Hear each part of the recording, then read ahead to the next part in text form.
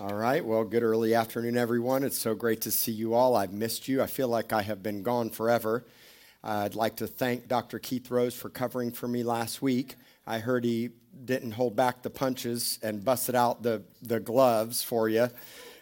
He is a militant guy, but he's a father that loves really, really well. He loves our nation. He loves our county. He loves this church, and he loves my family really well. And I love him and his family a whole lot. So he did a great job, and I want to say thank you to him.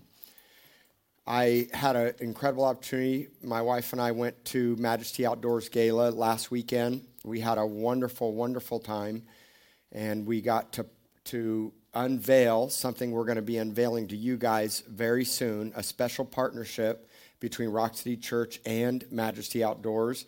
I believe we're going to do that next week. I think that's what's going to happen. So you guys are going to be super excited about what God's doing. This ministry focuses on fatherless youth, troubled teens, single parents, mentorship, those that don't have fathers and understand the beauty of God's great outdoors and what life is supposed to look like. And we're going to be working together with them because that's my heart.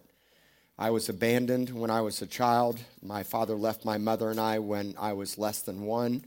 She was a 24-year-old Greek girl that had just come to the United States when she was 16 via the way of Cleveland, Ohio, then New York, then Miami. And she had me out of wedlock. Both were very successful. My mom was cutting the hair of the Miami Dolphins, Bob Greasy, Nick Buttaccani. Most of y'all don't know who those people are, Larry Zonka. Some of you do. Some of you do. Yeah, I'm old. That's right. I'm old. And she was at the prime of her career at a young age and got connected with a young attorney and basically had me. That's how that went. And I'm sorry, he was an attorney. He was in the music business. She was doing the hair of attorneys, but my father was in the music business. And he was managing bands like Barbra Streisand. Some of you probably don't even know who that is. You know who that is. Rod Stewart and others. And he wasn't ready to be a dad and hightailed it off to Beverly Hills, California, and left my mom and I when I was born. And so when I was 6 years old, my mom was cutting hair, and then she was having to work 2 jobs. She was a cocktail waitress at night in Coconut Grove, Florida. And I spent most of my days at a very impoverished, poor, abusive babysitters.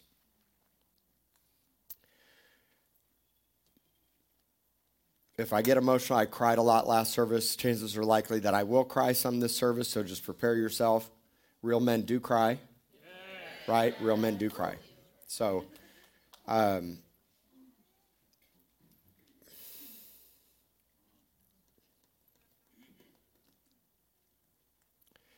it's emotional for me because the message today is very personal. I remember as a child staring out the window. I've told you guys this, but I have this very clear memory of being awake way past my bedtime. My bed was right by some windows that looked out to the street, and I would look out that window night after night after night for years, wishing that somebody would come and get me. And so I didn't have a dad like I am today, and like so many of you are. And I didn't have a dad that genuinely brought me to the Lord. My mom would wind up meeting a man that I would consider my father. He never officially adopted me, but he had, in a sense, the spirit of adoption on him. In Romans 8, the Apostle Paul talks about the spirit of adoption. It's my favorite message. If there was one message above all that I could ever preach for the rest of my life, one message, it would be the spirit of adoption. And what it means to be taken out of the bondage of fear and brought into a family, and to be adopted as a son, and now to be co-heirs with Christ and to be called a child of God or a son of God. There's no greater title, better than Christian for me, because a lot of people can call themselves Christians that aren't. But for me, my favorite message of them all is that I was adopted, I was rescued, and every single one of us were orphaned at one time. All of us, whether you had parents or not, we all were born in a sense with an orphan spirit and need to come to the Heavenly Father. And the number one reason why I came to the Lord wasn't because I was a sinner that was going to burn in hell. It was because I needed a Heavenly Father.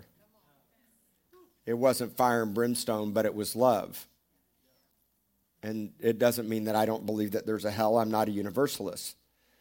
But what it does mean is that we all are in desperate need of a loving Father, and we all need to be rescued, and we all have residue of a carnal nature and the fall of man from what happened in the garden, and we all need to know how we're loved as sons and daughters by a loving, caring Father.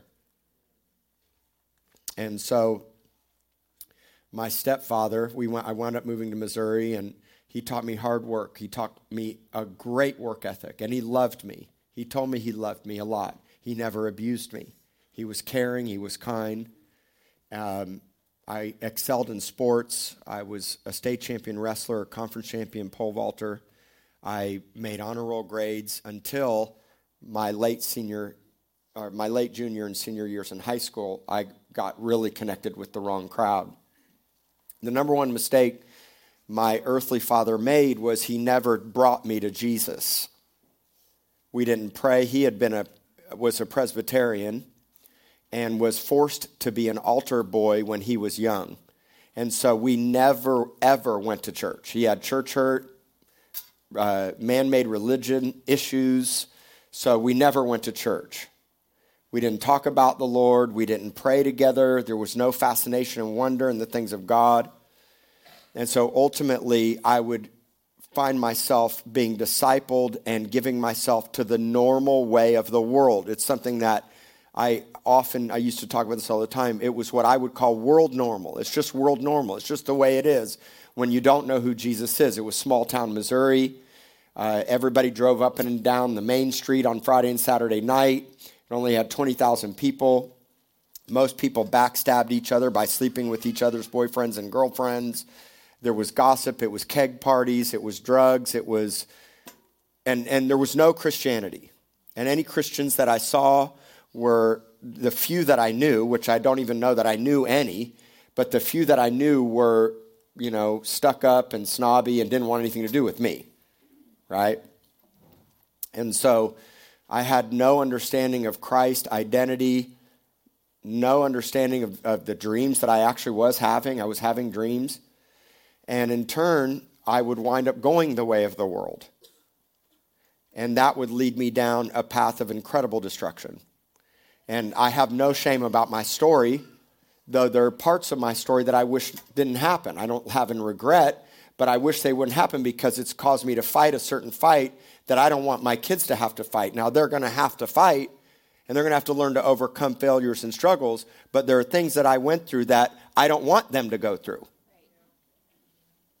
And they'll have to choose their own path, but I'm going to give them no outs in how good God is and how powerful and wonderful God is. None. And I'm going to be extra aggressive about it. Signs, wonders, visions, dreams, miracles, casting out demons, the supernatural hardship, overcoming failures, persecution. The other night I laid, every now and then my son will say, can we watch a short YouTube video? I'm like, yeah, but I'm picking what it is. And so I, for the first time, showed him on the Passion of the Christ what Jesus actually, the best description of what I could show him, what Jesus had to go through on the cross while I cried in the bed, showing him the video and explaining to him why Jesus really did what he did while he saw Jesus being whipped and beat and nails driven through his hands on the cross. And then I explained it to him. And I have to explain to my kids why we get persecuted and why people speak bad about us and the hardships of doing what we're doing. Thorns in our flesh and difficulties and adversity and fighting for a child and adoption and all the stuff that comes with it. I don't want to shelter my kids. I want to equip them. Now, there's some things that I have to shelter them from. I never in a million years would have fathomed I'm like literally in a war with Disney. It's insane. They have a very, very clear agenda, and it was not, do not believe it was the original intent of Walt Disney for Disney to go the direction that it's going. But their agenda, hands down, is to direct my kids in a direction opposite of God's design and God's plan. And I hate that. I wish it wasn't so. And so, for me, I was discipled and raised by the world, and ultimately it would lead me to selling drugs. I mean, just full-scale immersion in the world. Sleeping with girls and partying and keg parties. And then I got roped right into the Miami scene in the late 80s. I was selling cocaine. I was selling LSD. I was taking it. I was doing it. I was on a straight path to hell and destruction, and I didn't care. I was genuinely naive to the ways of the Lord. And the only Christians that I saw standing on the street corners with signs that said, turn or burn, repent or perish, you're going to hell, 3-piece suits, people like the Westboro Baptist Church out of Wichita, which is the only church you'll ever hear me talk bad about because they completely do destruction to the purpose of what we're on a mission and what Jesus was on a mission to do. Those were the types of people that I could remember. And I thought, if that's Christianity, I don't want anything to do with it. Which it's not, right? And so ultimately, I'd get busted for drugs and I'd go to prison. And I'm super, open. I love the fact that I have no shame about my past. Zero. There's no shame at all. Because God uses it for his purpose. Do I ever want my kids to go to prison? So will I fight extra hard to make sure that they don't? Yes, I will.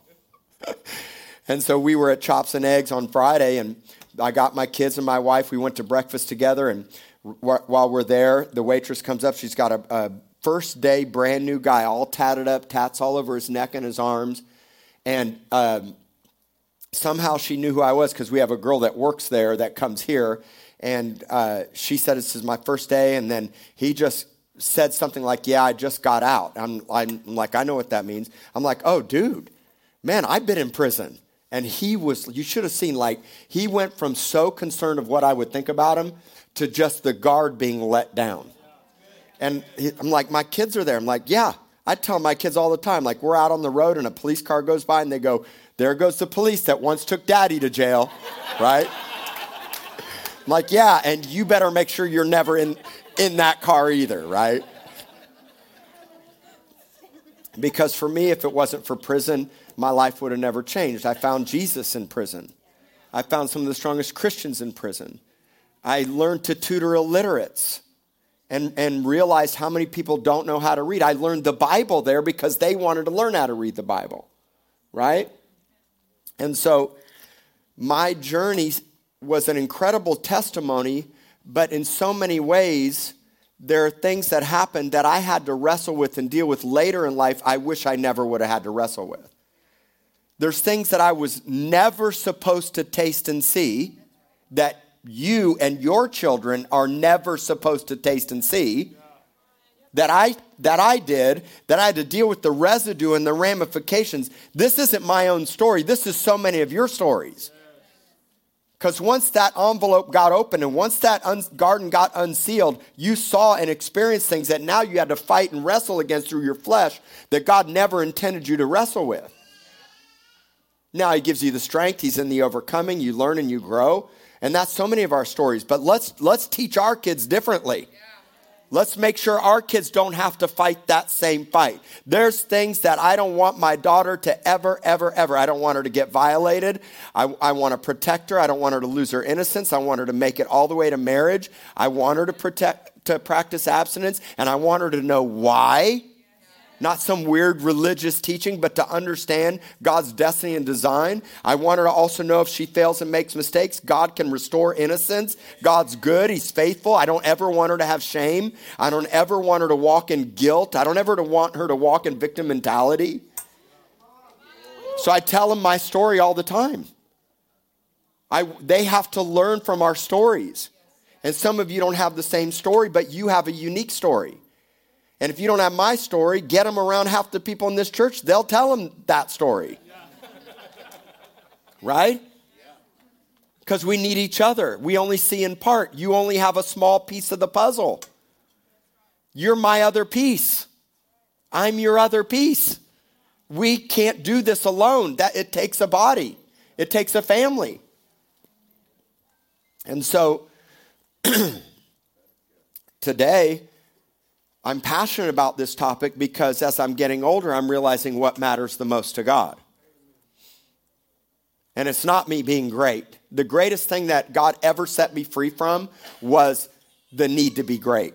I'm so glad God set me free from. I'm so glad I don't have to make a podcast or a YouTube video or a Facebook post. And I could, and we got the technology and the money, and I got no shortage of downloads. And that doesn't mean that I won't ever do it, but I'm not going to do it if God doesn't say to do it. And if I'm doing it because there's the pressure or the need to be somebody, then God's going to kill that out of you, because you don't need to be anybody but like a child, which means you're statusless. Statusless.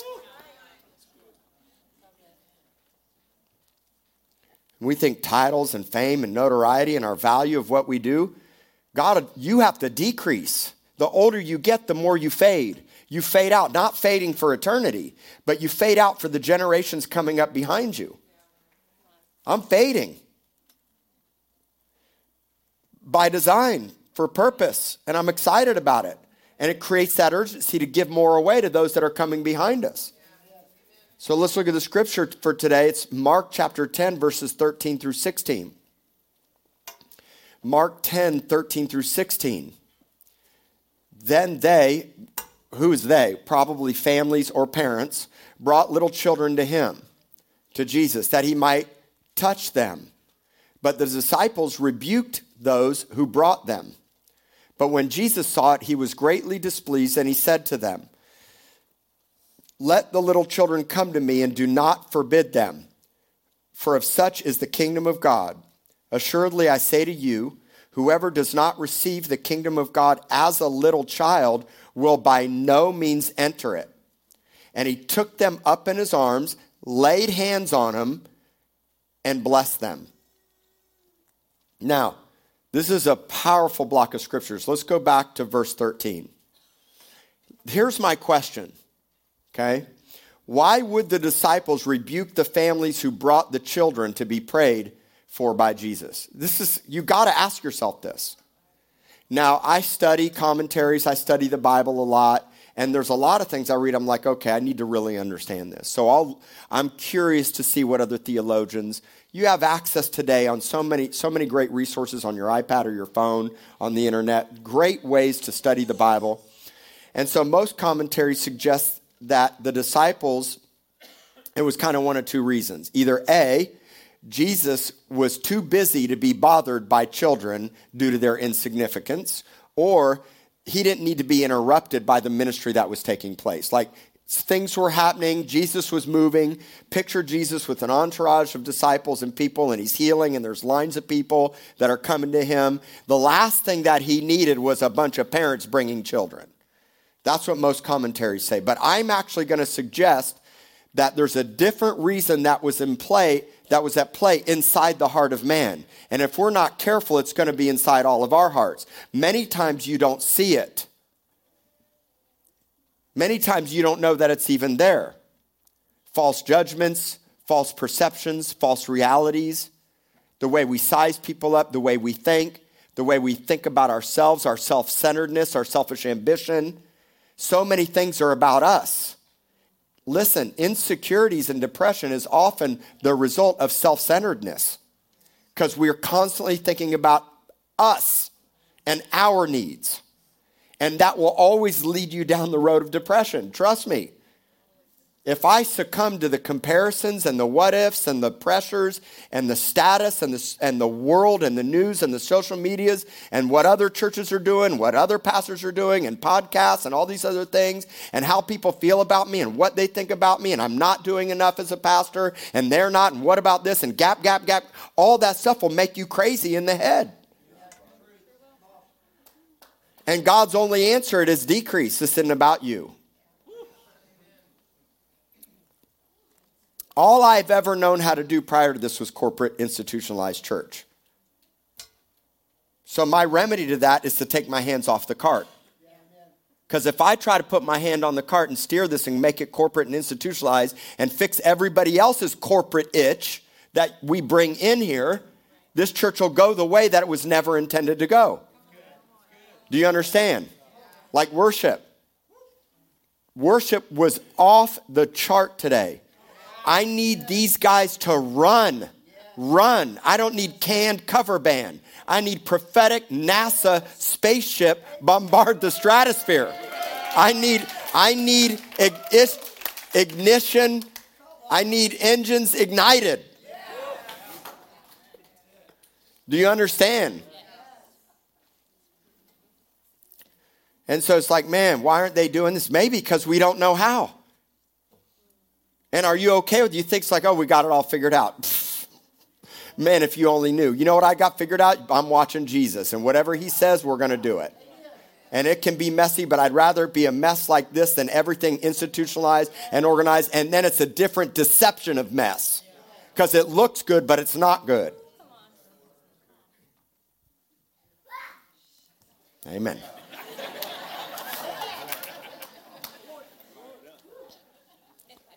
The fastest growing ministry at Rock City Church is our Rock Kids ministry. Okay? Think about this for a second. Now, they tell you don't believe everything you read on the internet, and I did not believe the stats that I read because it was a lie. Right? If one family, so for Nueces County, the stat I saw is like the average size of a family is like 2.80. First off, where did the 0.80 come from? That's what I want to know. And second of all, they must not know Nueces County or Corpus Christi. Because it's like one family shows up at Rock City, you get the cousins, the aunts, the uncles, you get all the kids, and then you get their neighbors' friends. And it's like 6 kids. For every 1 or 2 adults that show up here that is in a family, comes 5 or 6 kids on average. Right? And so many of these children, they've never, ever heard an accurate presentation of the gospel or ever heard the gospel at all. For some children, this is going to be their only safe place. For some of these children, this is the only church they know. For some of them, you're the only normal that they know. Isn't that a scary thought? Seriously, it's like they don't know what kingdom normal looks like. And their perceptions of what institutionalized denominational church is, what Christians look like, what the world looks like, they can bring that in or they don't have any idea. And so you get to teach them for the very first time ever. And I can assure you, most of these kids have never had a supernatural encounter with Christ. I don't want just another Sunday school that teaches another Bible lesson. Do I want them to know the Bible? Yes, but I want us to live it, so we show it to them by example, and I teach them how the Bible is accurate to your everyday life, how the Lord wants to be imminently involved. Imminent means present and active in me and around me. I want them to see that Christ is real, not just some guy that we talk about on a Sunday or in a prayer every now and then, or just another Bible story. What did they bring the kids to Jesus for? Have you ever think about that? To lay hands on them. My own daughter was healed in the children's ministry. She was sick. She wasn't feeling good. All the kids laid hands on her. Let me tell you the stuff that's going to happen in children's ministry. On one side, your kids are going to come out and go, Mommy, Daddy, I got filled with the Spirit. I'm praying in tongues now. And if you don't pray in tongues, that's going to be a little awkward. That's nice, but your daddy doesn't do that. Now, I'm not saying that I'm not trying to beat you up. This isn't Beat the Sheep Sunday. Okay, you understand that. I'm not out to beat you up. Calm down. But I want you to understand that this ministry, what do your kids need? You are in a fight with Disney and Hollywood. If you don't show them the supernatural, the real side of the supernatural, and they don't need to keep seeing the dark side of the supernatural. They need to see life and power and healing, and it happens in them so that it becomes real to them. It establishes them. And what age? Joshua, as a young boy, would follow Moses around everywhere that Moses went. And when Moses went into the tent of meeting and the cloud of God's presence would come, and Moses would talk with God face to face in the cloud, there was little Joshua. And when Moses was like, I got work to do, and would leave, guess what Joshua would do? He'd stay there. And because of Joshua's young commitment to the presence of God, he would be the one that would ultimately be anointed, that when God said next and moved Moses out of the way, guess who would lead God's people into the promised land? Joshua. Guess who had a boldness when they went in and saw the giants? So we can take them all day long. Why? Because he had experienced supernatural encounters with God at a young age. My kids, oh my gosh, let's ask my wife. They're all over. Like Zion, 2 or 3 mornings, I woke up.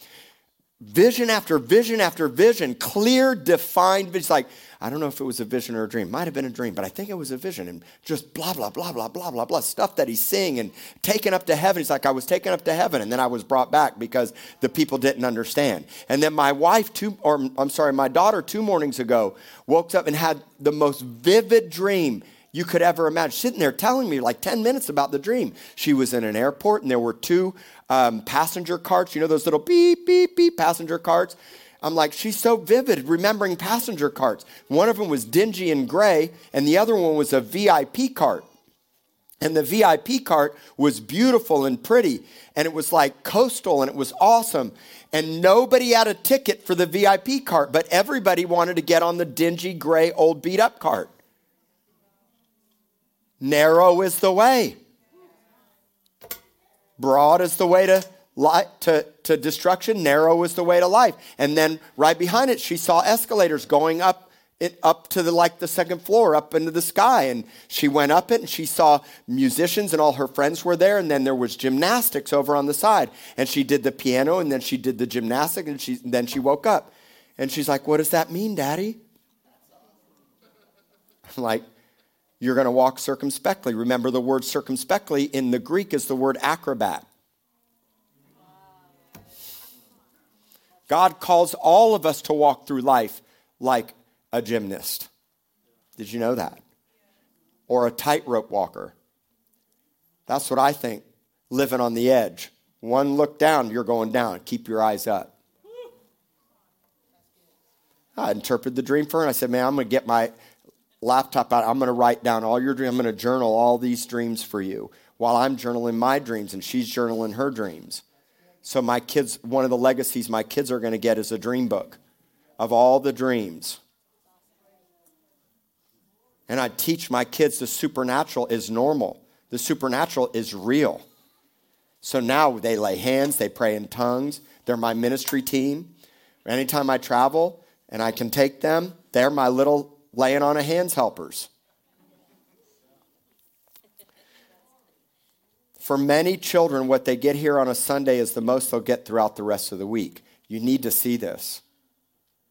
They come from toxic parents and a toxic home life, not to mention how toxic the world is to them. I'm not anti-LGBTQ. I love everybody. I'm not a God cop. I have no desire to dig up into your personal life and check you for all your sins. My desire is to cover you with the love of God. But when they're on an agenda to lead our children in a direction that's ungodly and unhealthy, I can't idly sit by and just hope God does something.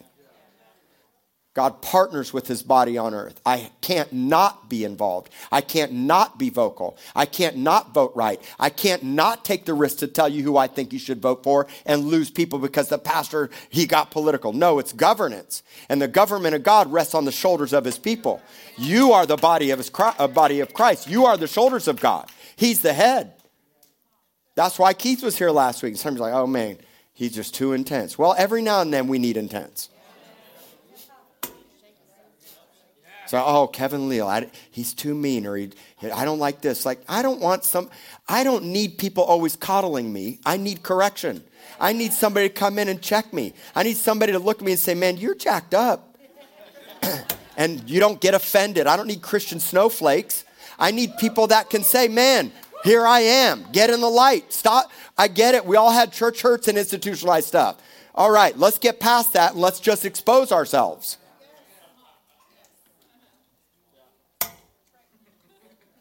And be nice. I'm sensitive. Be nice to Jeff and Jeremy. They're very sensitive. Now, my wife, on the other hand, she just shoot her straight. Just shoot her straight.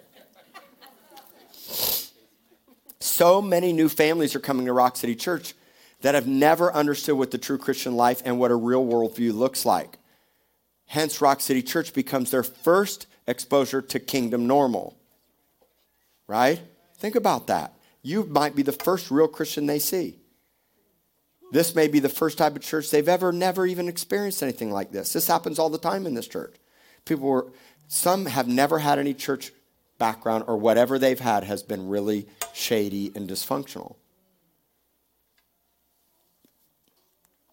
Some people are going to be church transplants. They were at other churches. They wanted more. They knew it was time. They had served well. God released them. But more people are going to be coming out of the world that don't know the Lord at all, because ultimately the harvest is plenty, but the workers are few. I'm going to show you that here in a minute. So for us as parents and disciples, we have so many options to hear, receive, and be fed throughout the week. I'm telling you, and there's great content out there. There's so many. I could probably sit and watch YouTube night and day. Some of my favorite preachers. I listen to myself all the time. No. I do go back and listen to myself because a lot of times I don't know what comes out, right? And I want to learn. But I seriously, my favorite ministers, worship, health. There's so many great health podcasts. I could listen to podcasts on YouTube. There's no shortage of information and even revelation I can get from other people, right? And we can be fed. But for some of these children, the Rock Kids ministry becomes the number one huge source of life-giving relationship, power, friendships, and an opportunity for them to hear God. This isn't about us anymore. We got to give our kids a fighting chance on another level. And so this Sunday or Wednesday night and all the events that we do, the Res Fest that's coming up, all these things are designed to awaken kids. The kids are going to hear the most awesome, really high-quality Christian reggae band that's preaching the gospel, and we're all swaying to reggae, and nobody's toking doobies and drinking 40s. This is a miracle. Think about it. It's different. And we can teach our kids, you don't have to be high to enjoy good reggae music.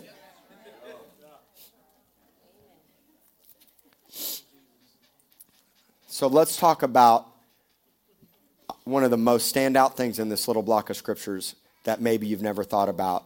Let's talk about the faith of the parents. All right? We're going to talk about the faith of the parents for a moment. It took incredible trust and fearless faith for the family members to bring children to Jesus, for him to lay hands on them and pray for him. Why? They had to overcome the culture, stigma, and even hatred from religious leaders. Jesus was considered a heretic. You know this, right? Jesus was an outcast himself. The religious leaders hated him. And probably all the followers of the religious leaders.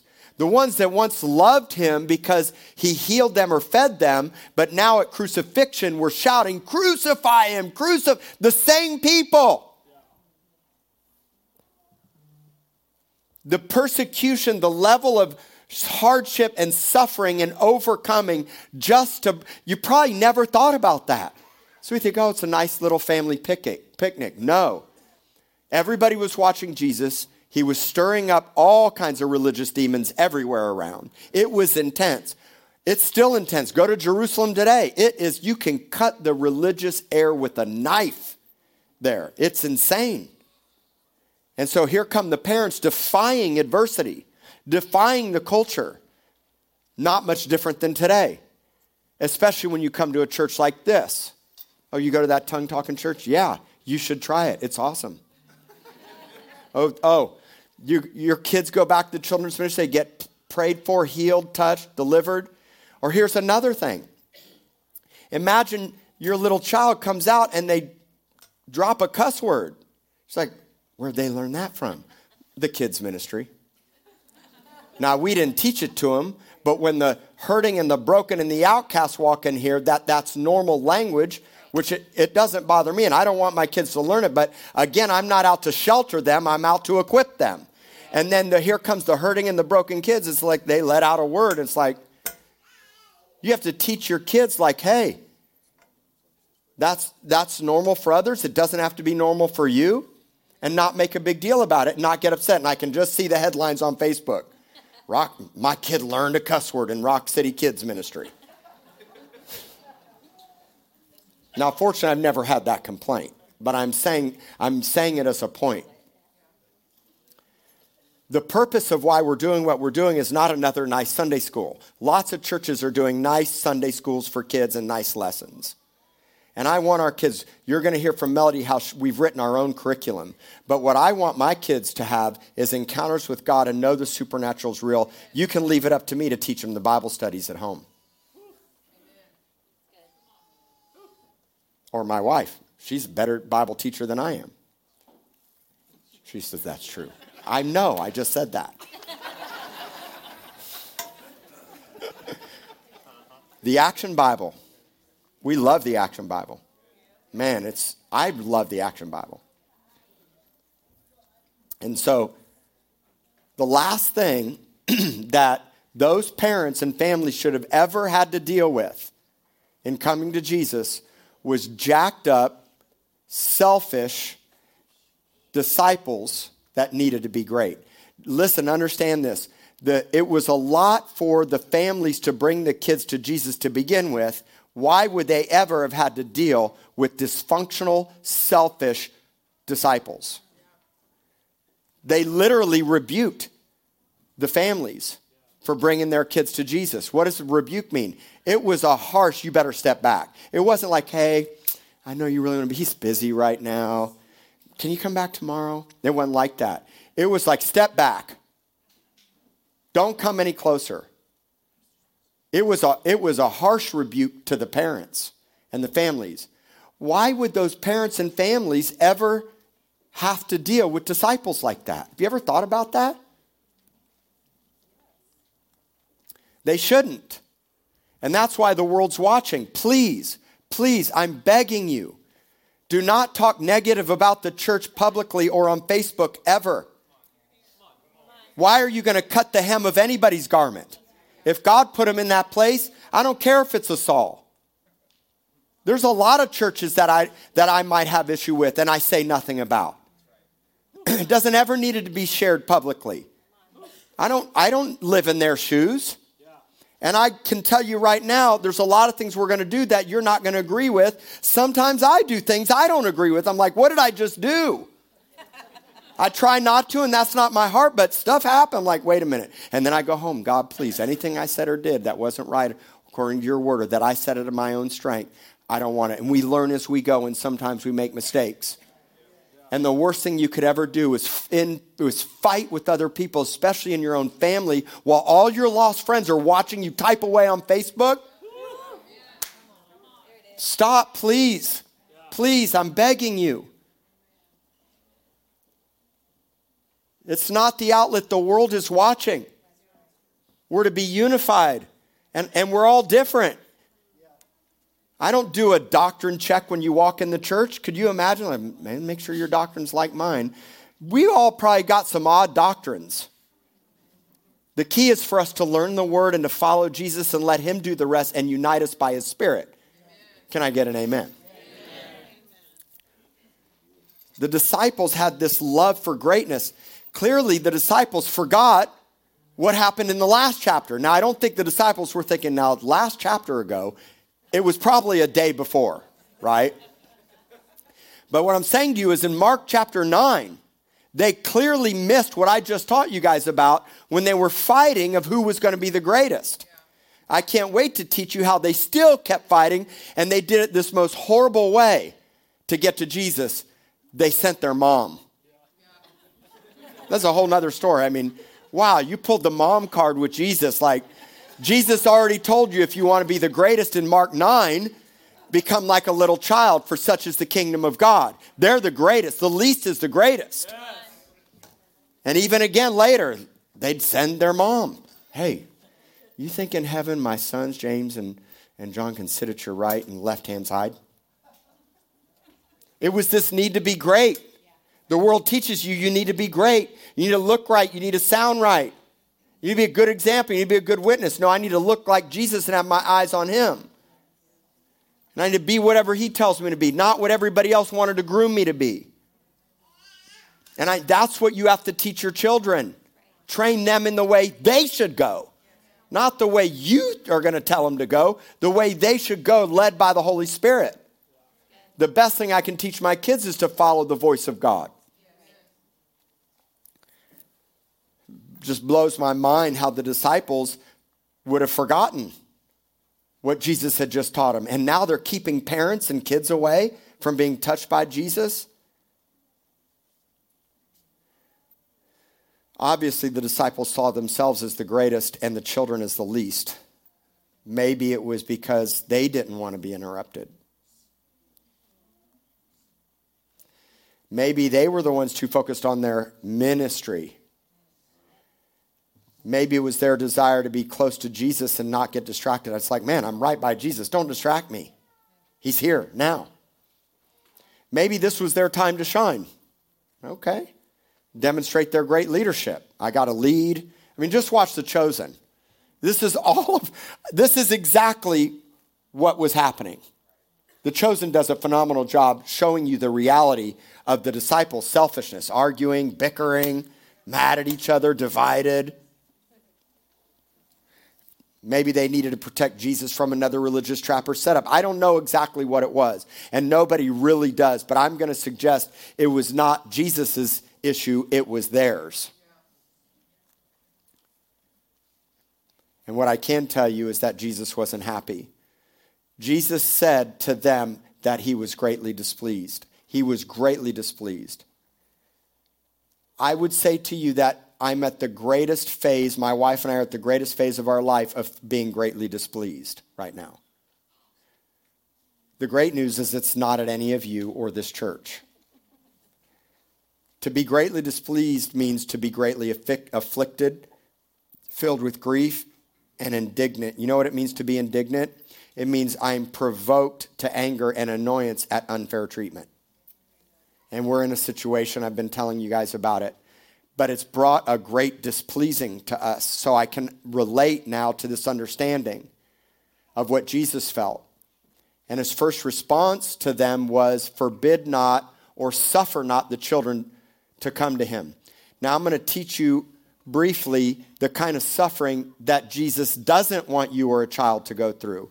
See, the Bible does teach us that suffering is biblical and to rejoice in our sufferings because it makes us like him. It's part of the process. It creates an overcoming. It makes our skin thick. It creates a fight, a healthy fight. It causes us to know our dependence in the Lord. God uses suffering and hardship in the cross. There's a right suffering and a wrong kind of suffering. And this is the wrong kind of suffering. So when Jesus said, the King James says suffer not, here it says forbid not. But it literally means to disregard. Now think about it in the context of children. Don't disregard the children. Don't forsake them, leave them alone, omit them, neglect them, send them away, wrongfully desert them, give up on them, leave them behind, abandon them, and leave them destitute. That was my story. That was so many of your stories.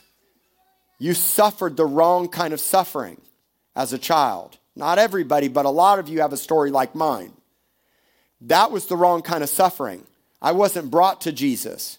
And what happens is I was taught to be discipled by myself and the world. And that leads to an even greater injustice.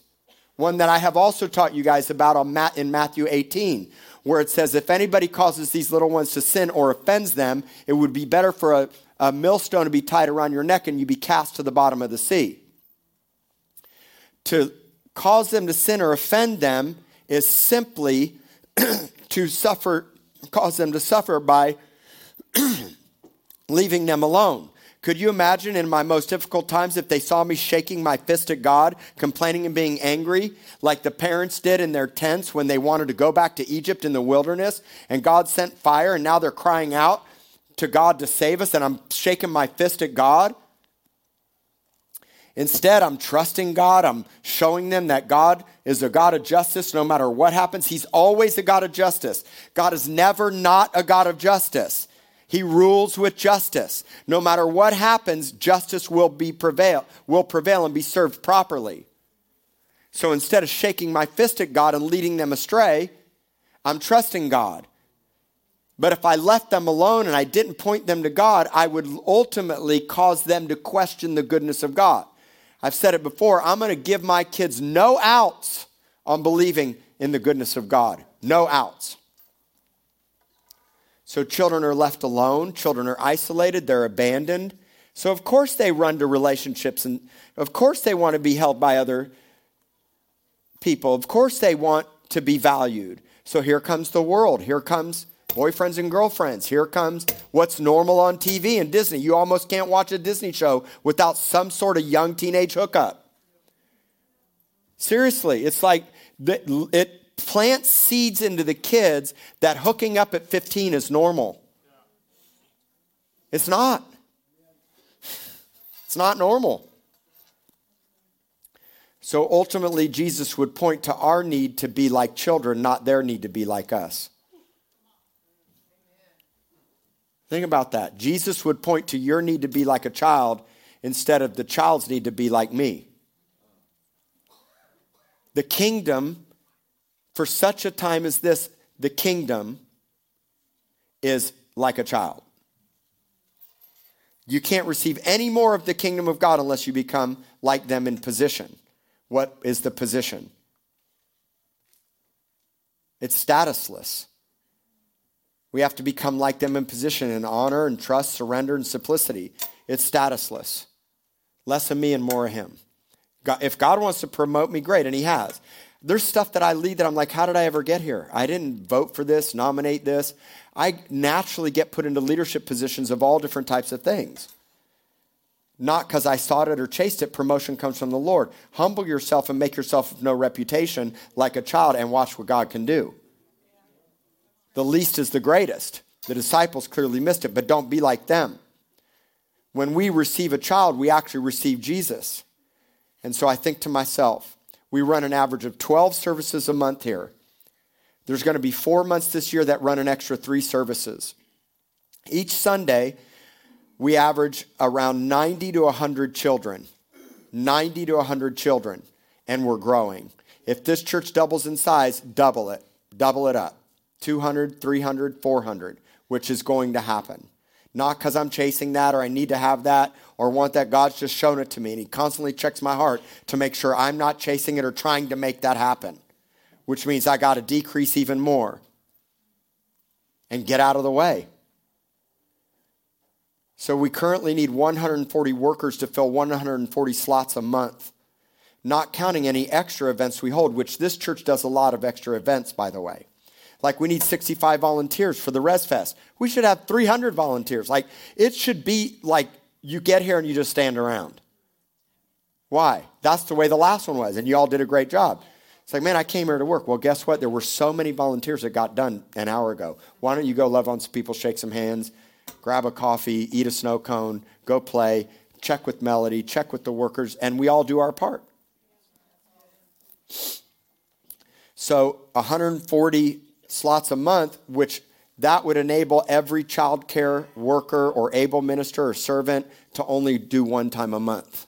1 time a month. 1 time a month. 1 time a month. And all those extra events, they're often paid for workers outside of the church. We dropped $11,000 last year because we had to pay people to cover events. Really? The Flourish, we had some men stand up, I found out yesterday.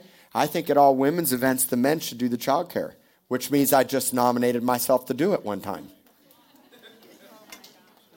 That's a scary thought. Just get me we're going to be swinging from the rafters. I need a jungle gym, a rope to swing from the ceiling.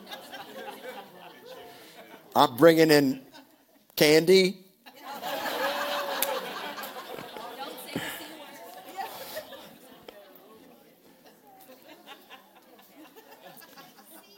It's going to be a fun day. Be the first and last. No. So think about this, all right? Stay with me, guys. Stay with me. We currently have 80 servants giving their time monthly in this ministry, which leaves us 60 short each month. What does that mean? That means that other people who are serving have to serve more than once a month.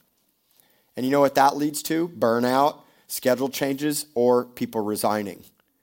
I can't begin to tell you how difficult it is. There's no difficult, greater ministry in this church than the children's ministry. None. And probably not another that means the most to the Lord. All right? And so when people call in last minute, it's like crazy. It's like, man, I bruised my toe. Or I don't know what it is. People call in all the time. And so she constantly has to fill extra slots, which means other people have to pull extra weight. The weight that Melody carries is big. The last thing I want to do is have to pressure anybody into serving. That's why I don't talk about it a lot.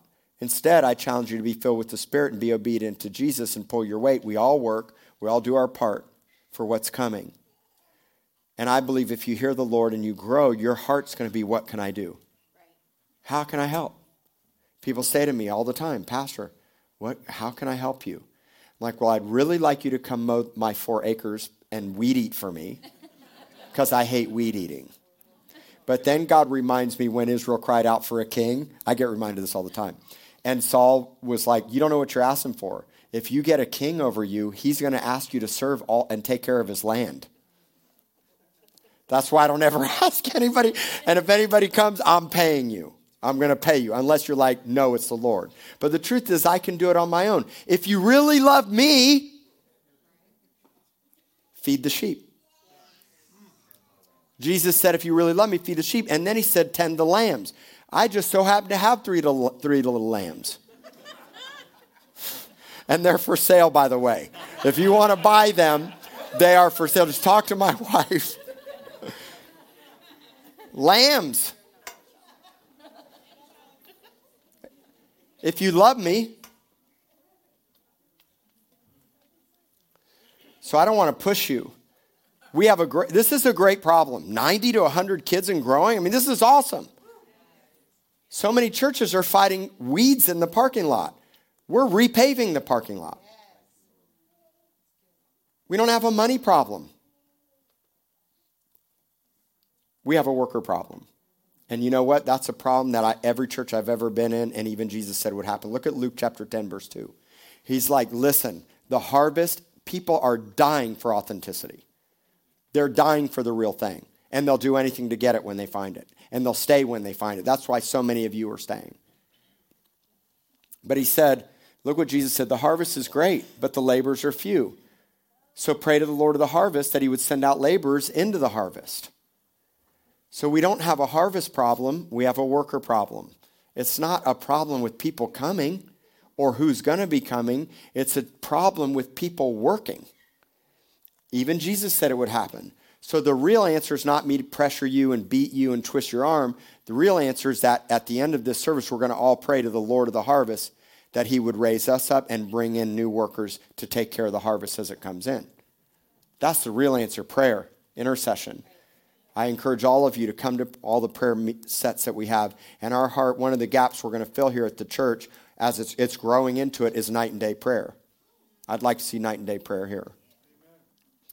So we don't have a worker problem, we have a people problem. Not everybody's going to be called to serve in the children's ministry. Like, listen, if you really just do not like children, first, I'm going to pray for you. And you need to talk to me. Second of all, it's okay if you're like, man, God's got to work on me. Maybe you don't need to be. I don't want you to be back there and it's like, man, those little runts and those kids. I don't want that.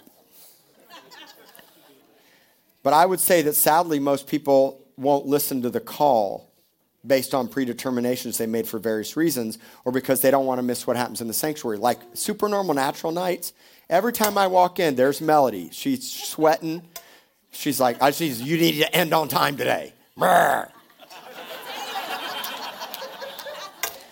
Sorry. I got issues. It's my own filter.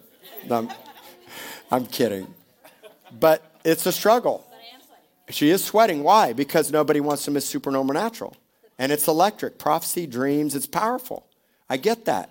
But what do you think Jesus cares more about? God knows. You'll get your word. I don't want anybody to go through this church. There's been some people that have sat in this church for a real long time that didn't get a word for years. Prophets came, and then one day when they got it, it was like the right time. A word fitly spoken at the right times, like apples of gold and cities and silver. God cares that we care for the children. So here's my request to you, that you ask, listen, obey, and sacrifice. Ask, listen, obey, and sacrifice. Let's say that together. Ask, listen, obey, and sacrifice. It's always a sacrifice. It's always a sacrifice. It's rarely ever convenient. Ever. I can rarely say, oh man, this is perfect timing for me to serve. It's perfect timing for me to show up. And if it is one day, just the next day, it's going to be like, man, I don't even want to go sometimes. But God sees you being faithful in the little. The question is, are you serving and giving of your time selfishly or selflessly? Selfish or selfless?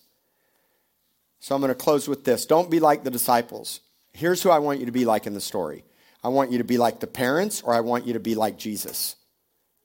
Be like the parents or be like Jesus. Do not be like those disciples were.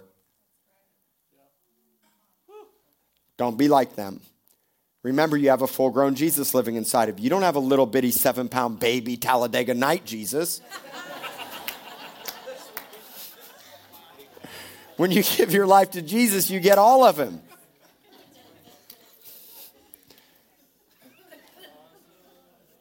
Why did the parents bring their children to Jesus? Not, oh, let's have a nice little pretty Bible story. No, they were aggressive, and they came because they knew if Jesus could touch them, they would be blessed, healed, strengthened, and equipped for the journey that's ahead.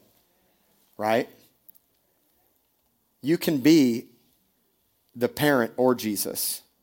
When you touch a child, listen to this. This is a great word God gave me. When a child touches you, they touch Jesus. Okay? When you touch a child, you touch Jesus.